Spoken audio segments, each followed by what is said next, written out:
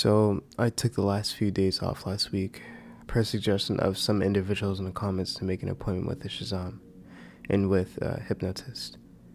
My boss gave me this week off as well because I was visibly tired and my performance was suffering, so I'm appreciative of that. I haven't slept well since that night, and now since receiving the message from James, I keep having this recurring nightmare. The dream takes place back in the clearing. My limbs are locked in place, and no matter how hard I think or try to move them, they won't budge. On the other side of the clearing is what looks to be a deer or some four-legged animal. However, the head region is obscured and blurry, so I'm not sure or entirely sure what it is. There is an underwhelming sense of doom and darkness that seems to linger even after the dream has long ended. Friday, I was able to meet with the hypnotist. The whole drive there, I was incredibly uneasy and in disbelief. This whole situation feels like a horror movie, though reality set in once I pulled up to her shack. I can't believe I'm doing this, I whispered to myself. I parked my vehicle and then began to walk towards the building hut, cautiously scaling up the wooden steps and rapping on the door a few times. The shaman opened almost immediately, and the sweet smell of incense assaulted my nostrils. Hello? You must be Mr. A. Yes, ma'am. Thank you so much for meeting me. Absolutely. It's my pleasure. Come in. I followed her inside, where she closed a large round door behind me. The interior was not what I expected for the alternative practitioner. I imagined dirt walls, fur rugs, potion bottles, animal bones, and a wicked green fire roaring in a cauldron or something of the like. Rather, this looked like your contemporary doctor's office, albeit with a few ornate lights, fixtures, feathers, and framed insect carcasses on the wall, and a shelf of some sort of herb-filled glass, bottles, and CBD oils. We walked into her office, where she pulled a chair in front of her desk and then took a seat behind it. Sat across from me was an older woman, I'd guess late 60s, of apparent Native American descent. She wore a couple of ornate bracelets and necklaces, but for clothing choice she wore a striped light blue button-up and black dress pants. I know we spoke briefly on the phone. You had mentioned being troubled by the disappearance of your friend. I first want to tell you how sorry I truly am, she spoke. I really appreciate that, I replied. She smiled warmly. Now, typically, my customer bases are looking for diet and nutritional advice, and sexual relationship building or emotional trauma. I'd love to start my program with you if you are trying to recover from this experience and move on in a healthy and natural way. Grieving the loss is tough, and I must let you know that this process will take some time. I swallowed hard, confessing to another soul as to what I saw. I knew I was going to sound crazy. I didn't want to come off as a lunatic and be told to take some herbs and forget about it. Beads of sweat began to form on my forehead. My palms began to perspire. I managed to choke out the first few words. I am actually not here for any of those options. I want to ask you about something, I muttered. A look of genuine concern fell upon her face. Of course. What would you like to ask me about? She spoke. Well, I was there the night when James went missing. But I don't think he just got lost or hurt by some animal. Something that night tried to bait he and I into walking into a thicket of woods. It sounded like a little girl, but when it finally revealed itself, it looked like something out of a Mary Shelley's Frankenstein. An ungodly hodgepodge of animal and human parts. She only stared. Her positive and happy demeanor shifted to one of disappointment and irritated. She folded her hands and cast her eyes down. Do you understand the danger you bring here by acknowledging the being? The Navajo do not share this information to outsiders for good reason. It is my professional opinion that you consider moving on from this ordeal or leave. You only put your family and yourself in danger by prodding further, she growled. I'm sorry, I didn't mean to offend, but I can't just leave him out there. Is there something I can do? A spell to cast to make it die and he come back? Can't it die? Like everything else? I asked. The shaman practically leaped up from her chair and leaned across the table, bringing her face closer to mine. Wisps of wisdom mixed with her ox black hair, and the wrinkles of time wriggling on her forehead. No shaman is alive today that can reverse the magic of those creatures have cast upon themselves. Our best remedy is to forget.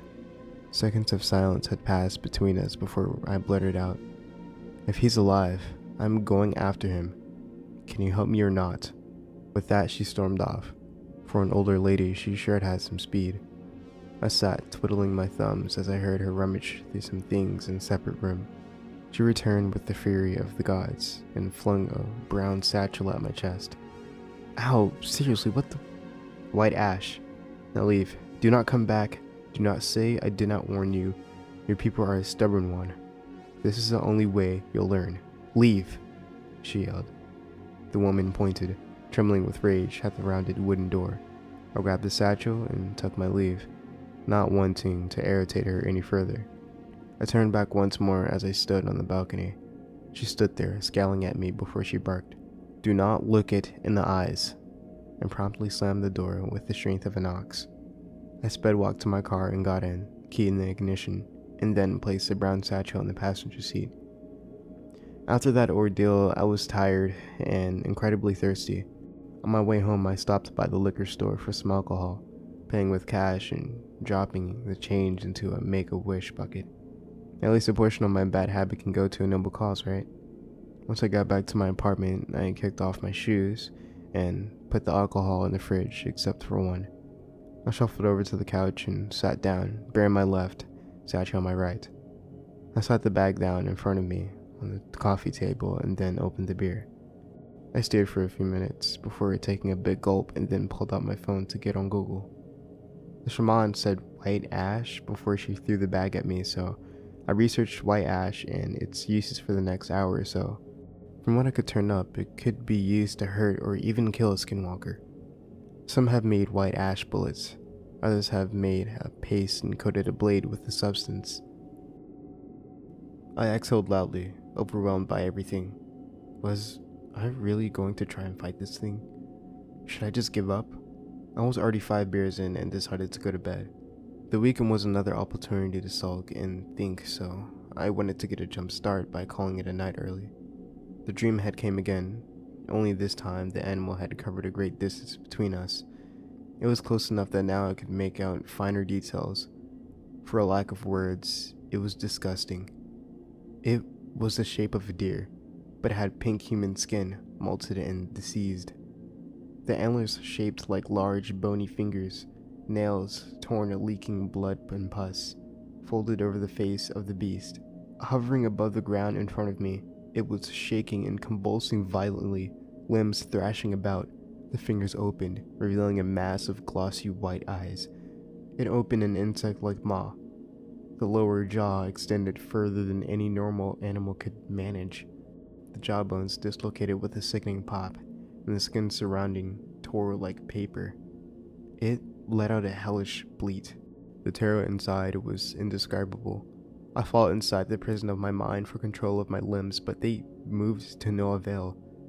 The acrid stench of sulfur and rot insulted my nostrils. The beast took a long inhale and began to move towards me, twitching and writhing with excitement. I screamed. I woke to the sound of my own screams. Drenched in sweat, the cat shot straight up from its bed to turn and look at me. With a slow blink, he hoisted up his leg, licked it, and promptly went back to sleep. "Sorry to disturb you, buddy," I apologized. I rolled over to check my phone to see it was only 3 a.m. There was no way I was going to get back to sleep, so I made some coffee and started my Saturday morning. I did a little more research on white ash and decided to opt for the ash-coated knife route. I have no experience making mutations, so this was my only option for defense. I made the mixture of water and ash and put it in a plastic bag. I had only an old hunting knife around, so I decided it would be best to use. The rest of the day and Saturday was spent drinking and playing video games, not much else to note other than no nightmares each night. I got some decent sleep those days. I woke up to the sound of my alarm at 6 a.m. though my appointment with the hypnotist was at 10 a.m. I spent the first 2 hours drinking an entire pot of coffee. I then hopped in the shower, got ready, and got in the car to go see the appointment. I haven't tried recalling that night for a long time, so I was a bit anxious to be reliving it all again. I pulled into the lot and began walking towards the office. I sat in the waiting room for about 30 minutes, nervously bouncing my leg up and down. I was the only one in there other than a receptionist. I began nervously chewing my jaw, tasting iron in my mouth, as the door to the waiting room opened, and a balding, slightly overweight man stepped in. "Mr. A?" He looked around the room, jokingly, until our eyes met. "Ah, it must be you then," he laughed. "Looks like it," I chuckled. The jest made me a little less tense, I'll admit. He wasn't as scary as Shaman Lady. "Well, if you wouldn't mind following me into my office, we just need to get a little more paperwork done and, well, we can begin." I followed his lead. He led me into his office, and thankfully no scorpions, rattlesnakes, or shrunken heads. The room was quite cozy.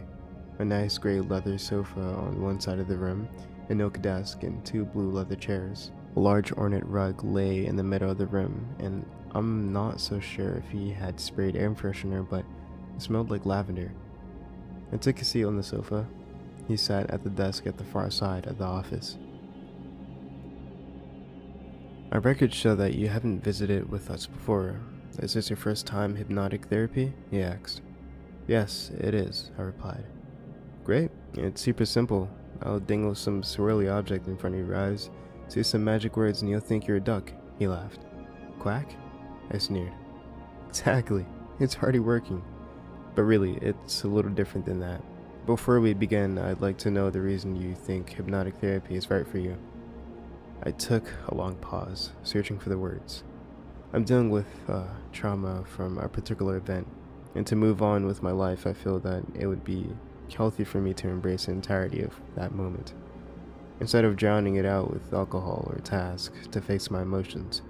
But anytime I try on moving on my own terms, I end up having a panic attack." He stroked his chin, tapped his pen a few times, and jotted something down in his notebook. "I see. The road to recovering from trauma is not one I would recommend traveling alone. Good news is that I believe I can be of use to you today. Now, if you wouldn't mind laying down on that sofa, and just take some time getting comfortable." I obliged. As I rested my head against the arm of the sofa, the doctor got up from his desk and walked over to one of the chairs. He began scooting it closer to me and then sat patiently. "Now, what I want you to do is to keep your eyes closed and begin focusing on your breathing. As you do this, I want you to let go of anything and everything in your mind. Troubles, stresses. You left them at the door when you walked in. Focus on having an empty mind and taking as much time as you need." It took me a while, but eventually I was able to clear my head. I felt relaxed, calm, even a bit sleepy. It was when I began drifting off into sleep. He spoke softly into the silence. "Now, in your mind, I want you to envision where you were, preceding the events of the ordeal before the memories became inaccessible. Imagine that you are there now, both fully in mind and body." Immediately terror crept in. I began breathing faster, sweat building on my brow. In the theater of my mind, the horror show began to play out just as it did that night. I spoke aloud the events that took place, and in the order in which they did. I got right to the point before the creature came out of the clearing and stopped. "Okay, now take a deep breath, focus, dig deep, recall to me the events as I come to you." I took a deep breath, holding for a few seconds. The memories began to materialize amidst the mental fog. The creature galloped out of the woods towards us. We both took a step back. It began to swipe a claw at me when I saw James raise his hands, taking aim with a small handgun. James fired 5 times, the bullets hitting the beast in the neck and the cheek area, thick oily blood spurting. The creature spinning around to face him. Guilt and regret crashing down upon my soul in a wave of sorrow. I recalled running as soon as the creature lost interest in me. Right before I made it past the trail leading into the clearing started. I looked back one last time to see James, lying on the ground, the beast towering over him. It stood on its hind legs, and in a moment, its ribcage splayed open in hungry gullet. It began to come down on James as he fired 3 more shots and tried to kick the monstrosity away. I turned away and kept running and running, my legs numb and my lungs burning. I heard James scream then, "Hey, no, help!" I recalled the bleeding and gurgling on the run home, fumbling my keys on the lock, pushing the door open and slamming it shut behind me. I locked the door, ran into the bathroom, locking that door as well, and then climbing in the bathtub, where I shook and cried until I couldn't cry anymore. Then I remember waking up in the bed. I could feel the warmth of my tears streaking down my face, my body convulsing as I fought the unavoidable sobs. I opened my eyes to see the doctor holding out a tissue. "You don't think I'm crazy, do you?" I spoke. "Not at all, son. You won't tell anyone about this?" The doctor patiently confidentiality. "You don't have to worry." I felt as though an enormous weight had been lifted from my soul. In its place, immunity began to kindle, for myself, but too for the beast. I turned to face the doctor, who was scribbling furiously on his notepad, to ask him, "What should I do? I left my friend out there to die. That thing needs to be stopped." I owed it to him. "It's my fault," I shouted in between sobs. "I can understand your frustration. It's natural to feel sort of obliged. I can understand your frustration. It's natural to feel a sort of obligation or responsibility to the departed. What happened out there was a freak thing. You acted on instinct. You're not required to be a hero in those circumstances," he spoke. "Animals act on instinct as well. I know that some male deer can be aggressive and territorial, and Kentucky is home to a few species of black bear. I know the females can be very protective of their young. It's very unfortunate that some people can end up in the wrong place and the wrong time with these animals, and I would not advise them to travel back to the area to search for them." I couldn't believe what I was hearing. The situation was being downplayed. I began to grow irritated with the doctor. I took a sharp inhale and then spoke.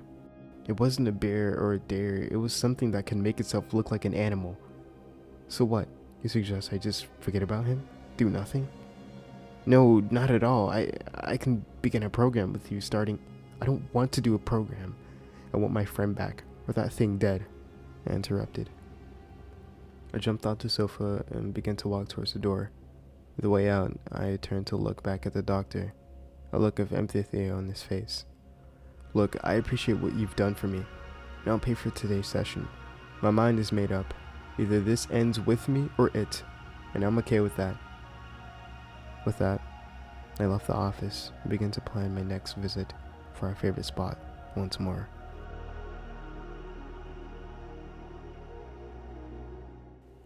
I hope you guys enjoyed today's story, and thank you guys for listening. Now, huge thanks to the Redditor u/physical speaker 457 for granting me permission to narrate your series. There's one more part after this, so you guys stay tuned. Once more, I hope you guys enjoyed. Now, I'll see you guys on the next story.